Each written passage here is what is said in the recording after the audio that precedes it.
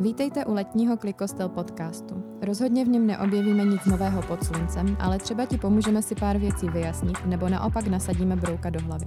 Ať už doma, při trapném tichu v autě s rodiči, nebo na Bali, připoj se k Honzovi a Beky v tlachání o všem, co už dávno zjistil někdo před námi. Já vás strašně moc zdravím u dalšího dílu podcastu s názvem Nic nového pod sluncem. Dneska je neděle a zrovna natáčíme v ten samý den, kdy vychází ten podcast. Jsem strašně rád, že tady můžete být s náma. Dneska to bude moc zajímavý. Máme úplně takového speciálního hosta. A já tady vítám Beky po 2 týdnech covidu. Čau Beky. Čau Honzo. Takže to bylo rovnou taková omluva za to, že až vám tady budu kašlat do sluchátek a těm, co to poslouchají a chrchlat, tak se za to omlouvám.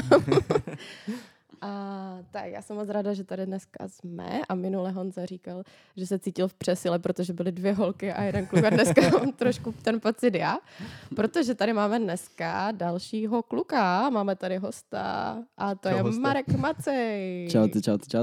Čau. Marek je náš kamarád z Klikostelu.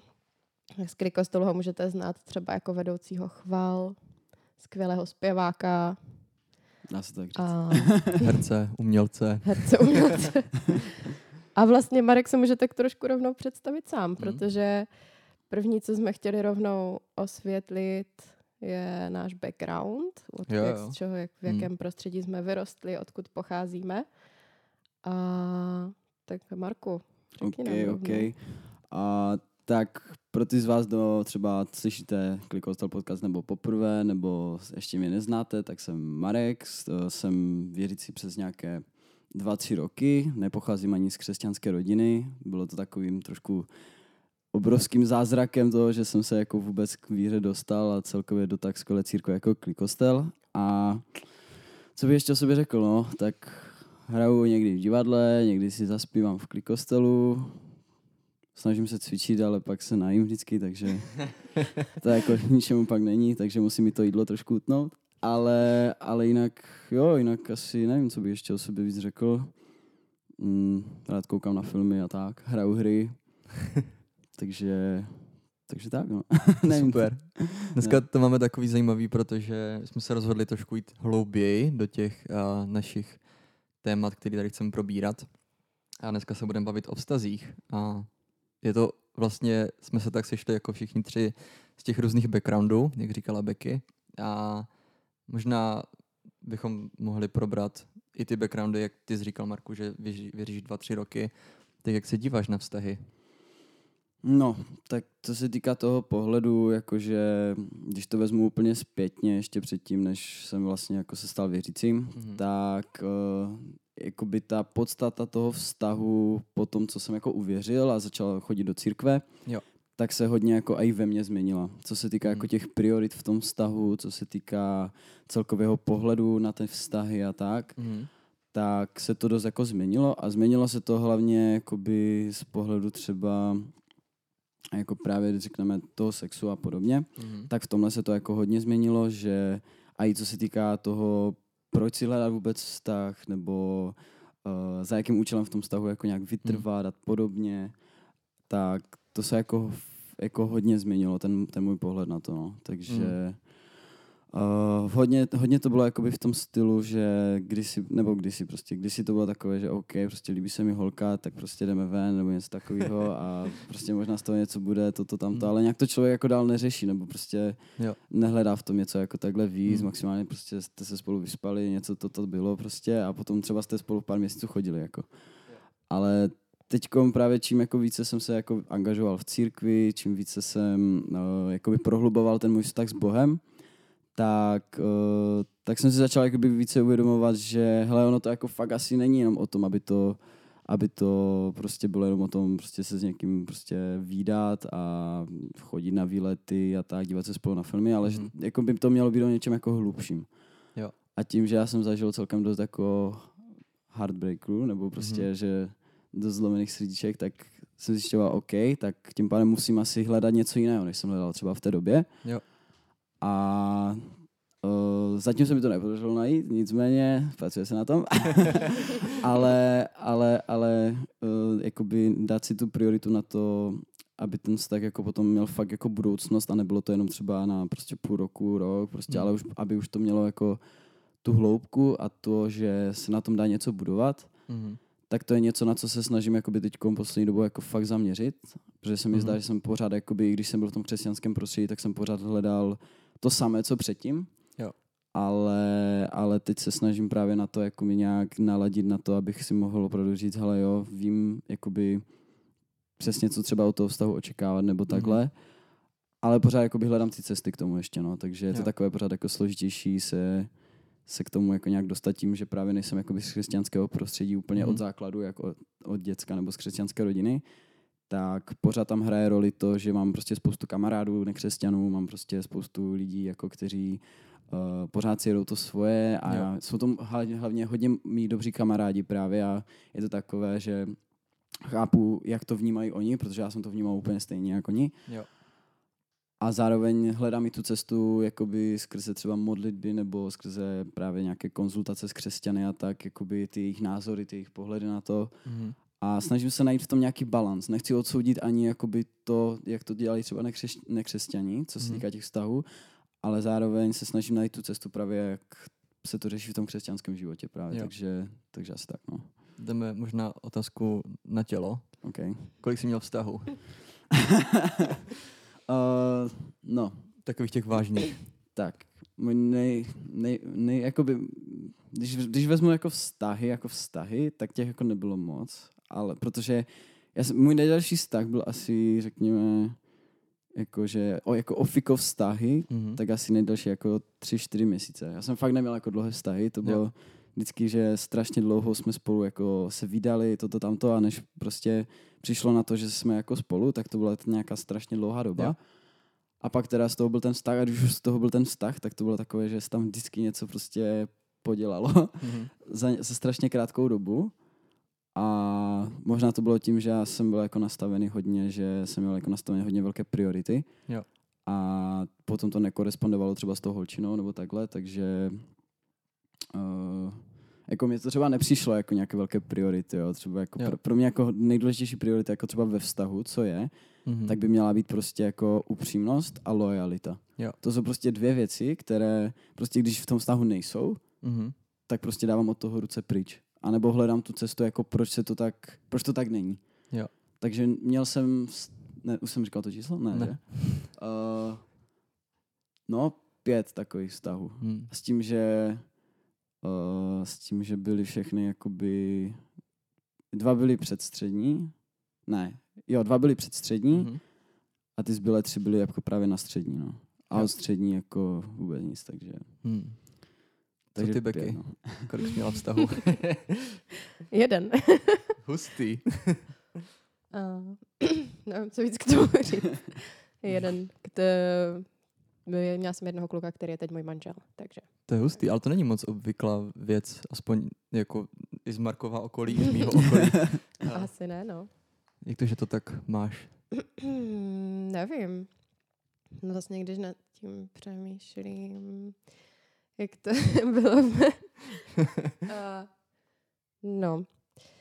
Já pocházím z křesťanské rodiny a možná to mi dalo rovnou takový nějaký standard, že jsem úplně nechtěla chodit s nevěřícíma klukama, což je takový jako asi nejsnadnější způsob, jak se najít kluka je ve škole a takhle všude. Asi prostě se kolem mě pohybovalo větší procento nevěřících než věřících kluků. A neříkám, že se mi někdy občas nějaký nelíbil, ale vždycky to pro mě byla nějaká taková stopka, že jsem si říkala, že neřekla bych jako, že je úplně špatné prostě začít vztah s někým nevěřícím, ale prostě mi to připadalo, vím, že už jsme se jednou bavili o tom, že mi to přišlo strašně komplikované, nedokázala jsem si to, já jsem nad těma vztahama hodně přemýšlela do budoucnosti a moc jsem se nedokázala představit, jak by to mohlo jako nějak fungovat. Prostě říkala jsem si, že je to strašně složité, nechci potom toho člověka evangelizovat jenom protože se mi líbí prostě. A tak, takže to byl jeden takový možná důvod a potom vlastně my jsme spolu začali s Filipem chodit v mých 16 asi a já už jsem do něj taky nějakou dobu předtím byla zamilovaná, takže vlastně i to už trošku jako dalo tu hranici tomu, že už jsem jako nějací kluci předtím moc nelíbili a tak to nějak. To je hustý.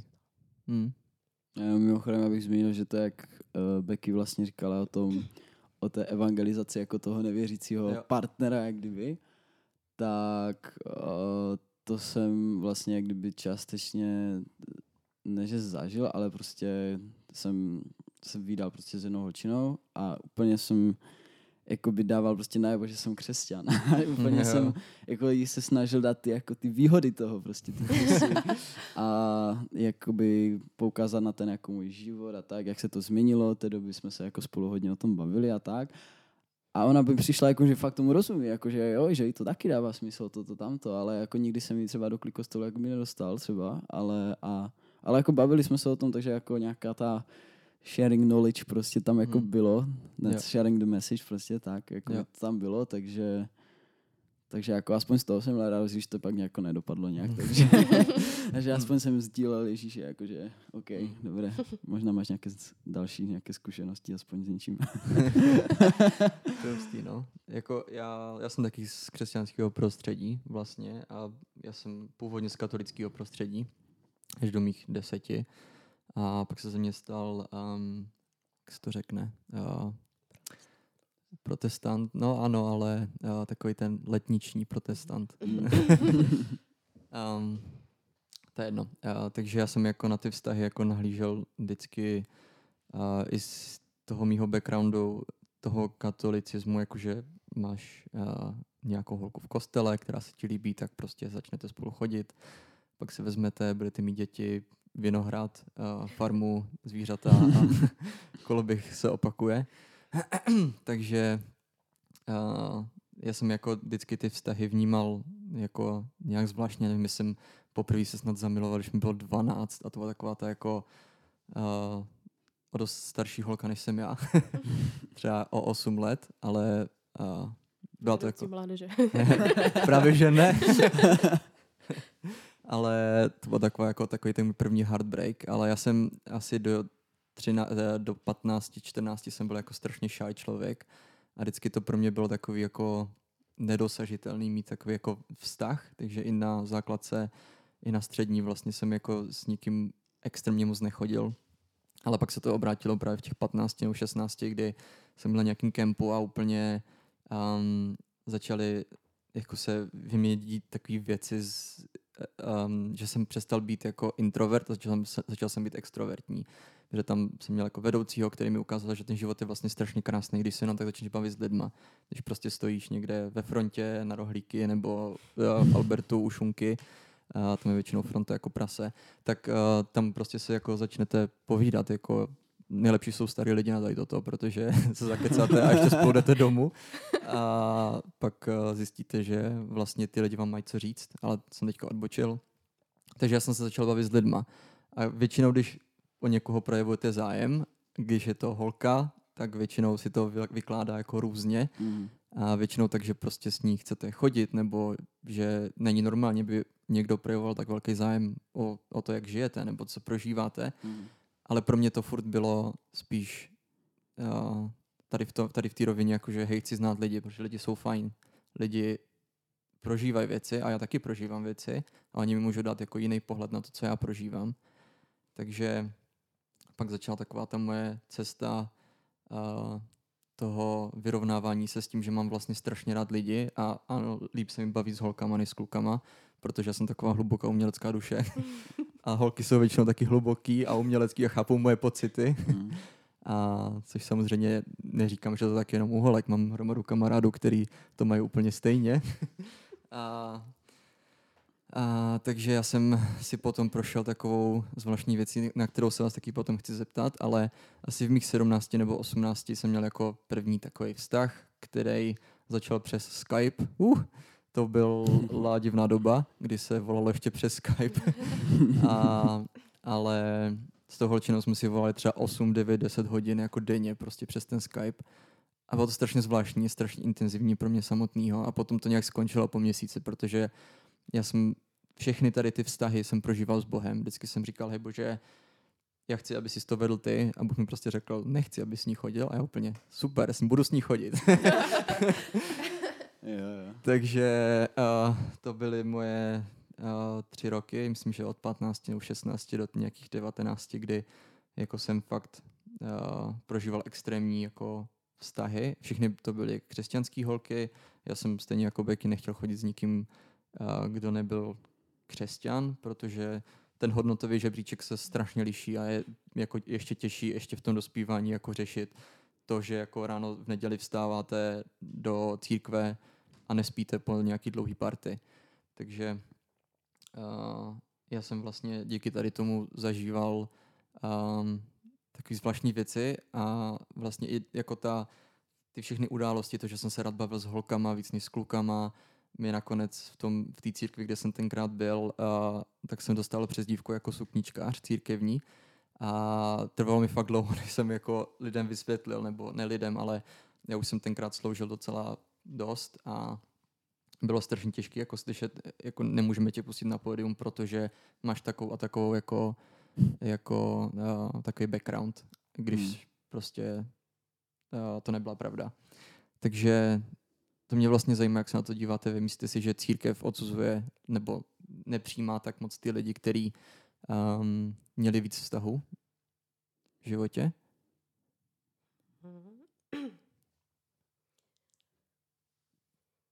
Dobře. No, já myslím, jak když nad tím přemýšlím, tak mi přijde, že ještě hrozně se řeší, jaké ty vztahy byly a s kým a tak. Jo, to jo. Že je to takové, jako, což je možná dobře vlastně. Ale když jsem nad tím přemýšlela třeba ze zkušenostmi jako z mého okolí, z církve, kam jsem chodila a tak mi přijde, že vlastně se to tolik jako neřešilo. Nepohlíželo se tak na ty lidi. A i dokud se nestal fakt právě třeba nějaký průšvih, jakože prostě, což je vlastně i taky jako podle mě trochu špatně, dokud prostě neotěhotněla nějaká holka s nevěřícím klukem prostě a tak potom se to začalo řešit samozřejmě, strašně moc. A no, takže takovéhle věci, ale jinak třeba vlastně, jo, vím o některých klucích, kteří to měli jako podobně jako ty, že se na ně nahlíželo, že prostě se trochu moc baví s holkama, i když prostě byli jenom prostě kamarádi, anebo i takové to jako nějaký hezký věřící kluk, tak se kolem něj začnou slítávat holky a vždycky to vlastně, co se tak jako si pamatuju, schytali ti kluci, i když vlastně za nic ani nemohli prostě. Ale nevím, jestli se to pak úplně odráželo v jejich jako v tom, jak se nahlíželo na jejich službu. Myslím si, že je to možná trošku takové jako ošemetné třeba právě v těch mládežích a tak, že prostě to může být těžší, ale naštěstí jsem se s tím jinak asi tolik nesetkala, že by zakazovali někomu prostě třeba mít zamyšlení, bavit se s někým a tak. Jo. Já jsem teda, jakoby, co se týká třeba té otázky přímo, tak jsem to nějak jakoby moc třeba nezaregistroval, upřímně, že by se jako něco takového dělo. A je to taky tím asi, že jakoby Klikostel je strašně otevřená církev, což je, si myslím, jako určitě fajn a že toho jako odsouzení tam prostě moc není nebo prostě není. Jo. A myslím si, že to je jako hodně dobře. A na druhou stranu, když si vezmeme jako některé, že věříme tomu prostě, že ten Bůh jako dokáže změnit prostě ty hodnoty těch lidí, tak jakoby my tam nejsme jako to, aby jsme jako říkali, OK, ty nemůžeš sloužit, protože prostě jsi měl kdysi tolik holek a tak. Jako, jo, to mi přijde prostě, že to by jako jsme si úplně jako úplně nekorespondovali s tím, jako co nás jako Ježíš učí a tak, takže právě jako nějaké to odpuštění, že hele, OK, jakoby je to v pohodě, prostě co se dělo jako předtím a tak a i když prostě by se to dělo teďkom, tak jakoby neřeknu ti, hele, prostě nemůžeš zpívat se mnou v kapele. Protože vím, že tím pádem, kdybych tohle já řekl, tak tím pádem já bych tam na to pódium taky nemohl, absolutně. Jo, takže ale nevnímám to ze strany právě jako vůbec třeba Klikostelu. Nevím, jak je to třeba v jiných církvích, protože jsem se jako fakt moc jako nepohyboval, jenom třeba v pár buňkách prostě skupinky lidí, kde jsme se scházeli a tam moje třeba příběhy jako z nevěřícího života brali taky jakože úplně z toho nebyli nadšení, že se tohle dělo, ale jako necítil jsem absolutně žádný jako tlak, že by mi řekli, hele, je to fakt jako mega špatně, že se to dělo. Ale řekli mi, tak teď máš možnost to prostě změnit, udělat něco prostě jinak, trošku Jo. zlepšit ten lifestyle, zlepšit to, jak pohlížíš na všechno.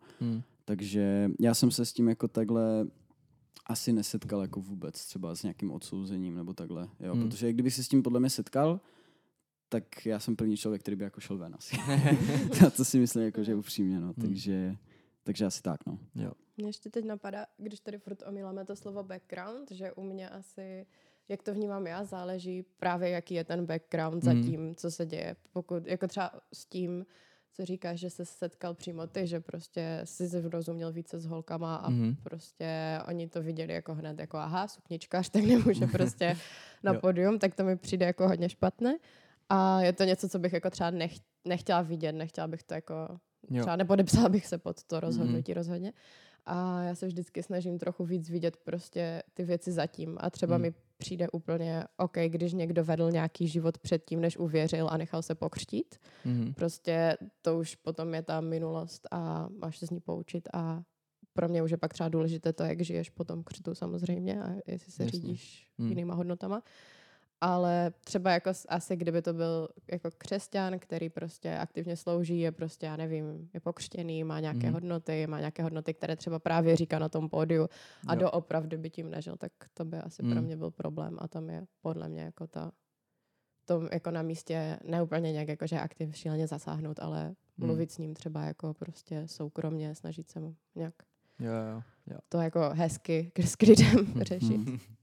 Jo, jako ten background samozřejmě je důležitý, prostě záleží ta církev, jaká je, jako jestli otevřená, nebo jako liberálnější, nebo konzervativnější. Konzervativnější je to slovo. Jako já jsem většinou býval v těch konzervativnějších sborech, asi bych to tak mohl říct. A jako pamatuju si, že jsem párkrát jako musel vysvětlovat svoje ne postoje, ale spíš to, že jsem jako někoho objal. A to bylo jako hodně, asi si dokážete představit, jak moc konzervativní církev to jako je, když si jdete jako na kobereček kvůli tomu, že jste objali kamarádku. Teď jsem přehodnotila, jestli jsem z konzervativní církve. A jako poslechl jsem si dlouhý výklad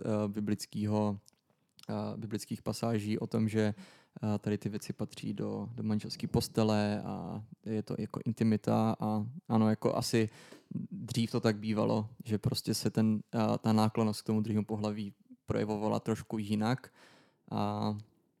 ale prostě ta naše generace už je v tom taková jako nemáme jako moc hranice, no, mezi tím, co jak tu náklonnost projevujeme, samozřejmě jako nedojdeme úplně k nikomu jenom tak a nedám mu jako pusu a čau, dlouho jsme se neviděli. My jsme vítali. ale jako obětí pro nás je normální a přirozený a je to jako projev nějaký ty náklonnosti nebo lásky, taky ty kamarádské lásky v tom všem, ale vlastně tím se dostáváme k další otázce a to je jak moc si myslíte, že se v církvích probírají vztahy? Nebo myslíte si, že málo, hodně? Jak by ty vztahy měly vypadat a co všechno? Já si teda pamatuju, a to si možná pamatuješ i ty, Becky, že když mi bylo třeba 12, 13, tak strašně ta knížka S nikým nechodím a nejsem cvok. To nevím. Nevíš? Tak možná někdo, co posloucháte, tak víte. Tom tady kive. Ano. A to bylo úplně jako, to byl velký boom, kdy to všichni prostě jeli jako, hej, nesmí s nikým chodit, prostě je to jako, musíš se držet do toho manželství. A tak jako bylo to pro mě v tom dospívání takový zvláštní, jako já jsem asi moc nechápal, jak máš mít nějaké zkušenosti, nebo prostě jak se máš posouvat v těch vztazích, když nezažíváš nic jako intenzivního. A že potom jako přichází, a to samozřejmě nemusí být jenom vztahama, že Becky, ale jako to rozvíjení nebo to dospívání v tom, jak vnímáme vztahy, přichází právě skrz ty vztahy. A jako zaviděl jsem těm lidem, kteří měli právě jenom jeden vztah, který prostě si to fakt drželi. A já jsem jako svůj hodnotový žebříček měl prostě jenom asi z církve, vlastně hlavně z církve zprvu, že prostě s nikým nespím. Nechci, protože prostě tak je to správně. Ale v těch 14 právě přišlo takový to, a proč je to vlastně správně? Jakože církev, nebo ten sbor, ve kterým jsem tenkrát byl, tak jako to bral jako samozřejmost, že prostě s nikým nemáte sex před tou svatbou. A já jsem to vlastně přestával chápat a přestal mi to dávat smysl, ale ten smysl jsem potom našel sám v sobě, že prostě já nechci to, co mám jako jenom já, co prostě je jenom moje, to 100% prostě mý duše, mýho těla, mý psychiky prostě já dám jako najednou jako rozdělím. A tak jsem to prostě vnímal a řekl jsem si, hej, tak dělám to jako částečně kvůli Bohu, ale částečně kvůli sobě. Že se nechci rozdělovat a že nechci se ukazovat těm lidem jenom tak prostě. Takže co si o tom myslíte vy?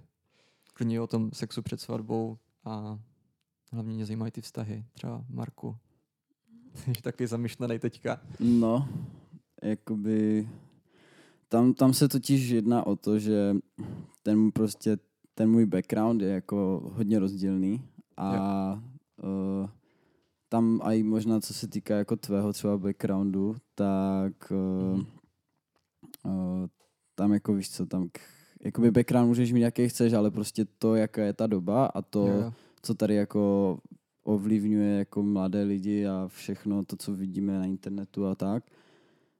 A nebo i prostě venku, nebo když jsme někde prostě na party nebo něco, tak to jsou takové podle mě ty kameny úrazu, jakoby toho, že já jsem třeba taky jako, když jakoby jsem začínal, když už jsem jako fakt jako přijal prostě Krista, věřil jsem prostě, snažil jsem se prohlubovat svou víru a tak jsem byl takový právě úplně, že nadšený z toho, že OK, prostě vzdám se toho, prostě všeho toho smilstva, všeho toho špatného a takového. A byl jsem úplně prostě jako zapálený pro to prostě a počas jsem zjistil, ale ono to jako není tak úplně jednoduché, protože prostě jsem byl zvyklý na úplně jiný přístup k těmhle věcem, na úplně jiný postoj, na úplně jiné vlastně postavení v té společnosti a nastavení té hlavy prostě ohledně tady těchto věcí, třeba zrovna toho sexu před tou svatbou. A je to věc, kterou jako upřímně prostě nebo já prostě taky furt bojuju. Je to takové, že nejsem si jako úplně, jakoby vím, co říká Bible, vím prostě, jak mi třeba Bůh jako dává najevo tady tyhle věci. A hodně to souvisí třeba i s těmi prioritami toho vztahu, jak se to prostě ve mně mění. Jo. Ale je to vlastně furt jenom v mojí hlavě a furt se to jakoby i snažím třeba, vím, že už jsme to řešili někdy spolu a i dokonce a jsou to takové věci jako, že OK, já to všechno jako vím, ale potom z toho praktického hlediska, jako když jsem třeba doma, tak si to uvědomím, tak mi to někdy přijde úplně takové, že jako hodně zvláštní, víš? Že tím, že odmala prostě jsem byl nějak nastavený, nebo prostě v těch mých, na té mojí střední a všechno a teďkom to všechno prostě jako v té hlavě prostě úplně přehodit, zhodit, zbourat, tak je to strašně složité. A obzvláště, jak už jsem říkal, jako v té dnešní době, jak to prostě jako vidět úplně všude tady tohle. A hlavně strašně se to normalizuje tady tohle. Jo, že prostě lidé nebo prostě mladí lidé prostě začínají se sexem strašně brzo v dnešní době.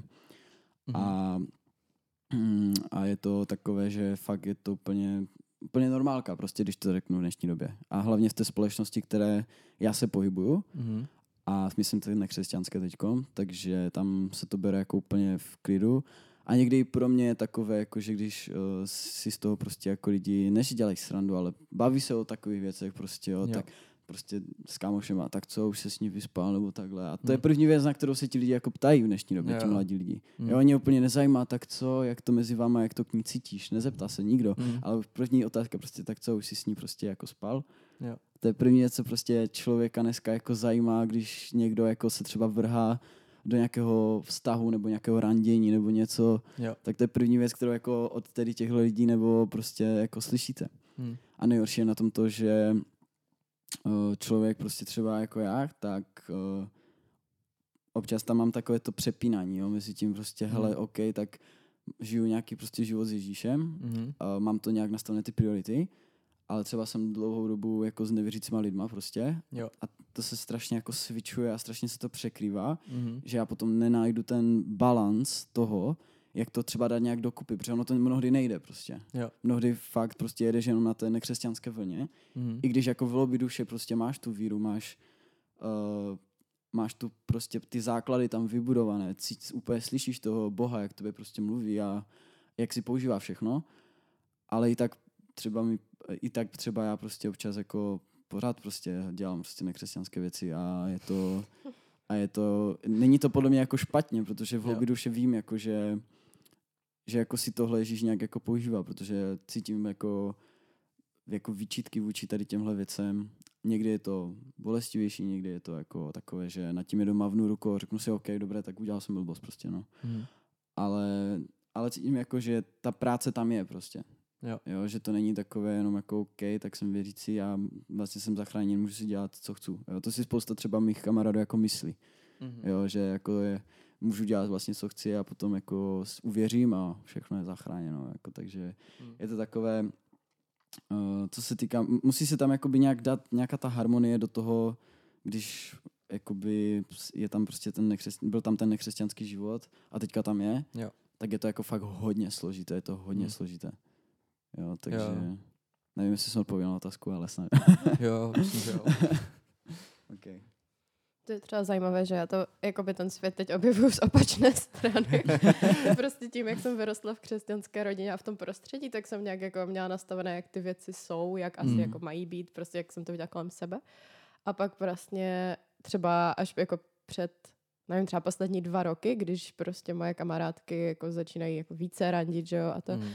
A už to právě jako je trošku jiné než na střední, že to více právě jako zahrnuje sex a je to více takové jako prostě jiné ty vztahy, tak najednou objevuju, že vlastně si říkám úplně třeba, tyjo, takže vlastně ty věci, co jsou třeba v hollywoodských filmech, se fakt ve světě dějí, prostě. To není jako prostě jenom nějaký vymysl tam lidi třeba berou v filmech inspiraci. a tak, ale prostě třeba kamarád taky rád, OK, takže to je vlastně úplně normální ve světě a vlastně to jako úplně najednou je to pro mě takový šok z té druhé strany. Takže úplně chápu, že se najednou tam je jako úplně nedokážu. třeba v tom filmu to je jako OK, protože jakoby ta pointa toho filmu je z toho, že i stejně z toho jako sexu vznikl ten krásný jako vztah. Ale ono to v té realitě jako vůbec takhle nefunguje, absolutně. Nebo jako může, samozřejmě, a už se mi to taky stalo kdysi, ale jako stejně prostě ta hloubka to tam vůbec jako není. To je, jak by měla být právě. Jo. Takže to, jako tak. Jo, to bylo třeba úplně největší takový šok jsem měla, když moje kamarádka dobrá začala chodit se svým současným klukem a bylo to v tu chvíli takové, jako, že všichni jsme byli úplně šťastní. Jo, máš jako prostě ona se jako prošla nějakýma, vždycky se jí líbili nějací divní kluci, vždycky odešla se zlomeným srdíčkem a to. A teď prostě jako najednou našla strašně super kluka a začali spolu docela jako začali spolu chodit a to. A teď po nějaké době já furt jako hej a jako máte spolu nějakou fotku, já vás chci vidět spolu prostě. A ona jako no, že ne, že to je ještě úplně takové jako čerstvé, že to je prostě takové trapné se spolu fotit a tak. A pak jako jak v druhé větě z ní vylezlo, že se spolu jako vyspali a úplně hej kamo. To je úplně nějaký, tyjo, OK, to mi jde, jako já to mám trošku naopak, spíš já se ještě s člověkem vyfotím. První fotka, pak sex. Takže třeba úplně právě objevuju ty věci opačně, že? Jak to lidi mají. No a to je právě ten příklad přesně toho, no, že jako ten sex je v dnešní době strašně basic věc pro lidi. Úplně, že vlastně OK, tak prostě jdu se s někým vyspat a pak jak kdyby prostě ten člověk prostě pro něho neexistuje a zase si napíšou, když prostě mají chuť ve výsledku, když to takhle řeknu, jo, že právě tam žádné fotky prostě ani nejsou žádné, jako nemusí být nic takového toho. Ale většinou třeba to bývá tak, že jedna ta strana jak kdyby to třeba cítí a ta druhá jako to jenom prostě zneužívá, ale je to vyloženě prostě fakt jenom na pobavení ve výsledku. Jo. Ale zase jako abych byl upřímný, tak měl jsem to kdysi jednou holčinou, kterou fakt jako jsme věděli, že OK, budeme spolu prostě jenom spát a potom jako nic. Jo. Ale jako bylo to v klidu právě. Byli jsme jako úplně kamoši, ale prostě ona se pak našla kluka, takže jsme se přestali bavit, že jo, takže ale jako nebyl tam žádný spor vyloženě prostě takhle, takže jako OK, jde to, ale zase tam není vůbec žádná prostě jako ta podstata, ta hloubka, není tam jako vyloženě nic a potom jako si řekneš, co už. Jako to si, nebo částečně i to, na co jsem přišel já během toho, toho dospívání prostě od 16 až do teďka vlastně, tak je to, že jako tady ty situace, tady ty jako ten nezávazný sex, prostě to, že spíš jako s někým, tak v tobě něco zanechá vždycky a něco ti to vezme. A zároveň jako je potom i jako to kamarádství s výhodama je jako na jednu stranu, jo, může to být fajn, ale pak to začne přecházet do takového jako taky šedý oblasti, že vlastně jako teda nevíš, co teda je. Jako, jo, je to nějak nastavený, ale čím víc to opakujete, tím víc to potom je divný. A jako pokud už to začneš dělat s někým, tak musíš počítat s tím, že to přestane a přestane ten vztah úplně, že se potom už nebudete prostě bavit, protože to není možný. Asi jako v určitém směru ano, ale je to prostě strašně bolestivý, protože najednou jste jako kompromitovaní oba dva s tím, co bylo mezi váma a furt jste v té šedé zóně a už nemůžete jako nějakým způsobem jako vyjít ven prostě. Takže já jako jsem pochopil, proč jako církev nebo proč Bible říká, prostě s nikým nespěte, protože to je strašně psychicky náročná věc a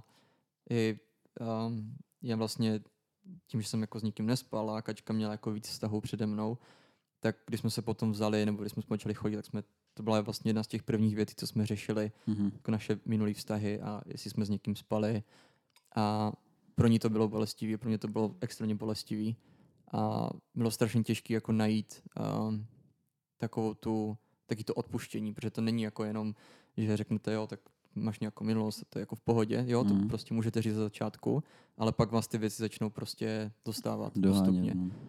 A fakt přicházíte prostě na to, že ty lidi si berou nějaké nastavení z těch minulých vztahů, že něco čekají, že prostě tak to většinou jsou jako lidi, kteří vyšli prostě ze vztahu, kteří byli jako buď jako psychicky abusive, nebo prostě nějakým způsobem jako ty lidi nebyli úplně v pohodě psychicky. Pak začali s někým chodit a úplně jako říkají, tyjo, jsem vůbec nevěděl, že ten vztah jako může být tak v pohodě prostě. No a jako chtěl jsem říct, že zároveň jako tam musí být nějaká zdravá rovnováha, jako ty hodnoty prostě by podle mě jako to, že s nikým nespíte, je prostě fakt dobrá věc, ale jako měl jsem pár kamarádů, který prostě se na sebe ani nešahali jako během toho, co spolu chodili. A bylo takové jako, bylo to zvláštní, já jsem to viděl jako jaký sociální experiment, jsem strašně studoval potom ten vztah. Mě zajímalo, jako, jak moc velký rozdíl to bude oproti jako vztahům, který mají ostatní lidi. A byli to 2 lidi, a jedna holka ona byla vlastně starší než ten kluk byl mladší než já v té době a tak jsem se optal, jako, tak jaký to je, on že jo, super, prostě držíme to do manželství, říkám, tyho, a jako, co třeba jako pusy nebo polibky nebo něco, že jedině na čelo, prostě jinak vůbec, ne úplně, dobré. A pak prostě teda jako šli před ten oltář, tam si dali tu první manželskou pusu, prostě jako první ever, protože ani jeden z nich neměl žádný vztah předtím, že to byla jejich první pusa v životě. A já jsem se pak ptal asi o 2 měsíce na to, jsme prostě spolu někde byli, jak jsem se jich ptal, jako jaký to teda bylo, jako jestli to stálo za to. A oni úplně jako, že by to znova už nikdy neudělali. Že prostě to bylo strašně trapný, jako mít tu první pusu před těma všema lidma, že jako to, že spolu neměli ten sex, jako to bylo super, že prostě si to fakt nechali do toho manželství a bylo to krásný. Ale jakože si odepřeli strašně moc věcí, které vlastně jako jsou úplně normální a přirozený. A jako v tom si myslím, že částečně jako vzniká i takový, jak to říct, takový ten křesťanský pohled oproti tomu Markovému nekřesťanskému na ten sex, že prostě ta církev jako dokáže, nebo ten sbor, ze kterého pocházíte, dokáže vytvořit jako mindset toho, že to je prostě špatně. A potom, když se to stane, což pojďme si to přiznat, stává se to, že se prostě ty 2 lidi spolu vyspí, tak ty vztahy většinou končí, nebo aspoň z mojí zkušenosti jako většinou skončily, protože ty lidi byli tak strašně jako zatížení tou vinou toho, že udělali něco špatně, že už nemohli spolu být. A to je podle mě jako až moc zase na tu druhou stranu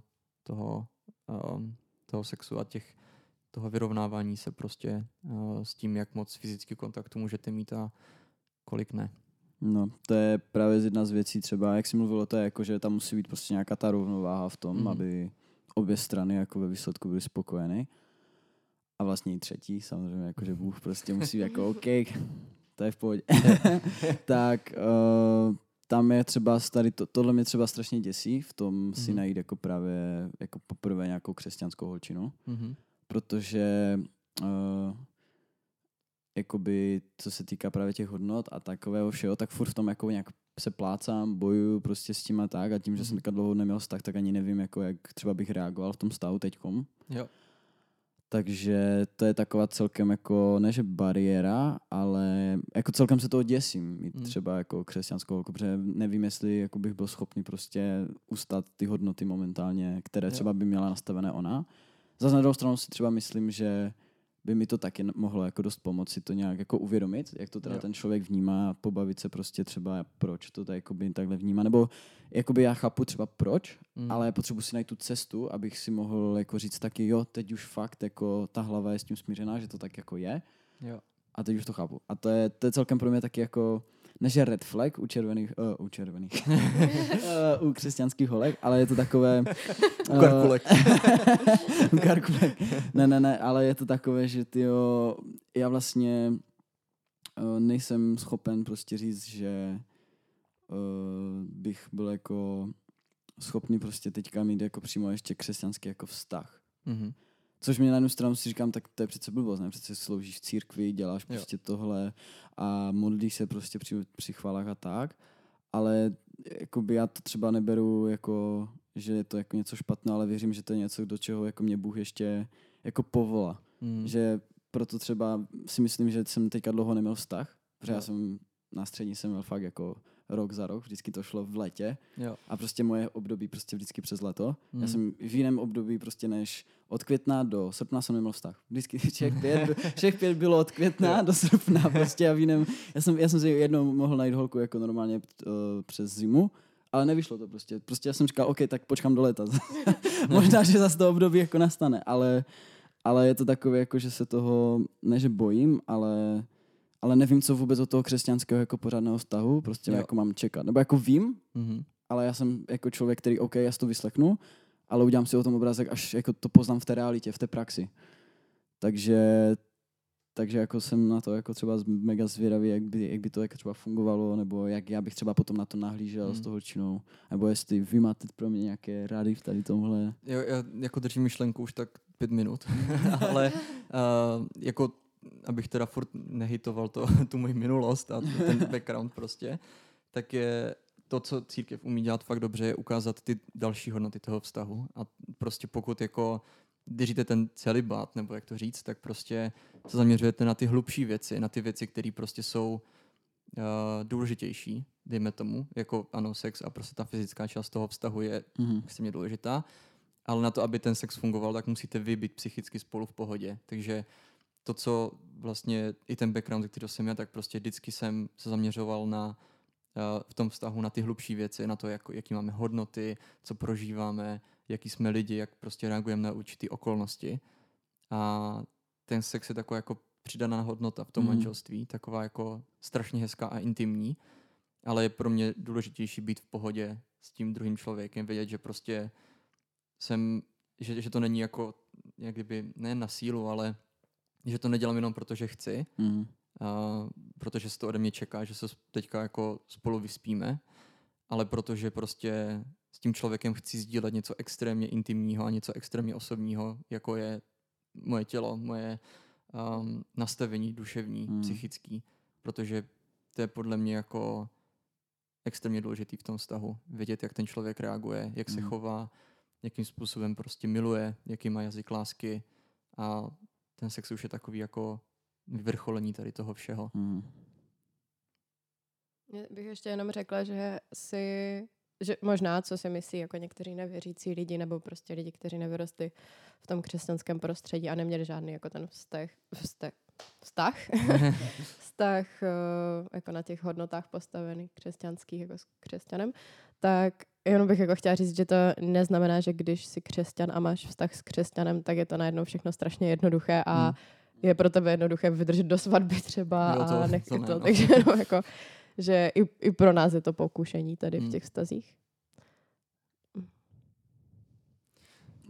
Já jsem fakt rád, že to bylo dneska takový super. Jako, já určitě budu přemýšlet nad hromadou věcma teďka. A no, mohli bychom se bavit ještě tak hodinu, ale už jsme skoro na 3/4 hodině, takže Já strašně moc děkuju, Marku, že jsi tady byl. Bylo Já to děkuju. hodně zajímavý. Díky za pozvání. Není zač. Chci něco říct, Beky, ještě? Přemýšlím. Určitě, když tak všichni, co nás posloucháte a máte k tomu co říct, tak nám dejte vědět.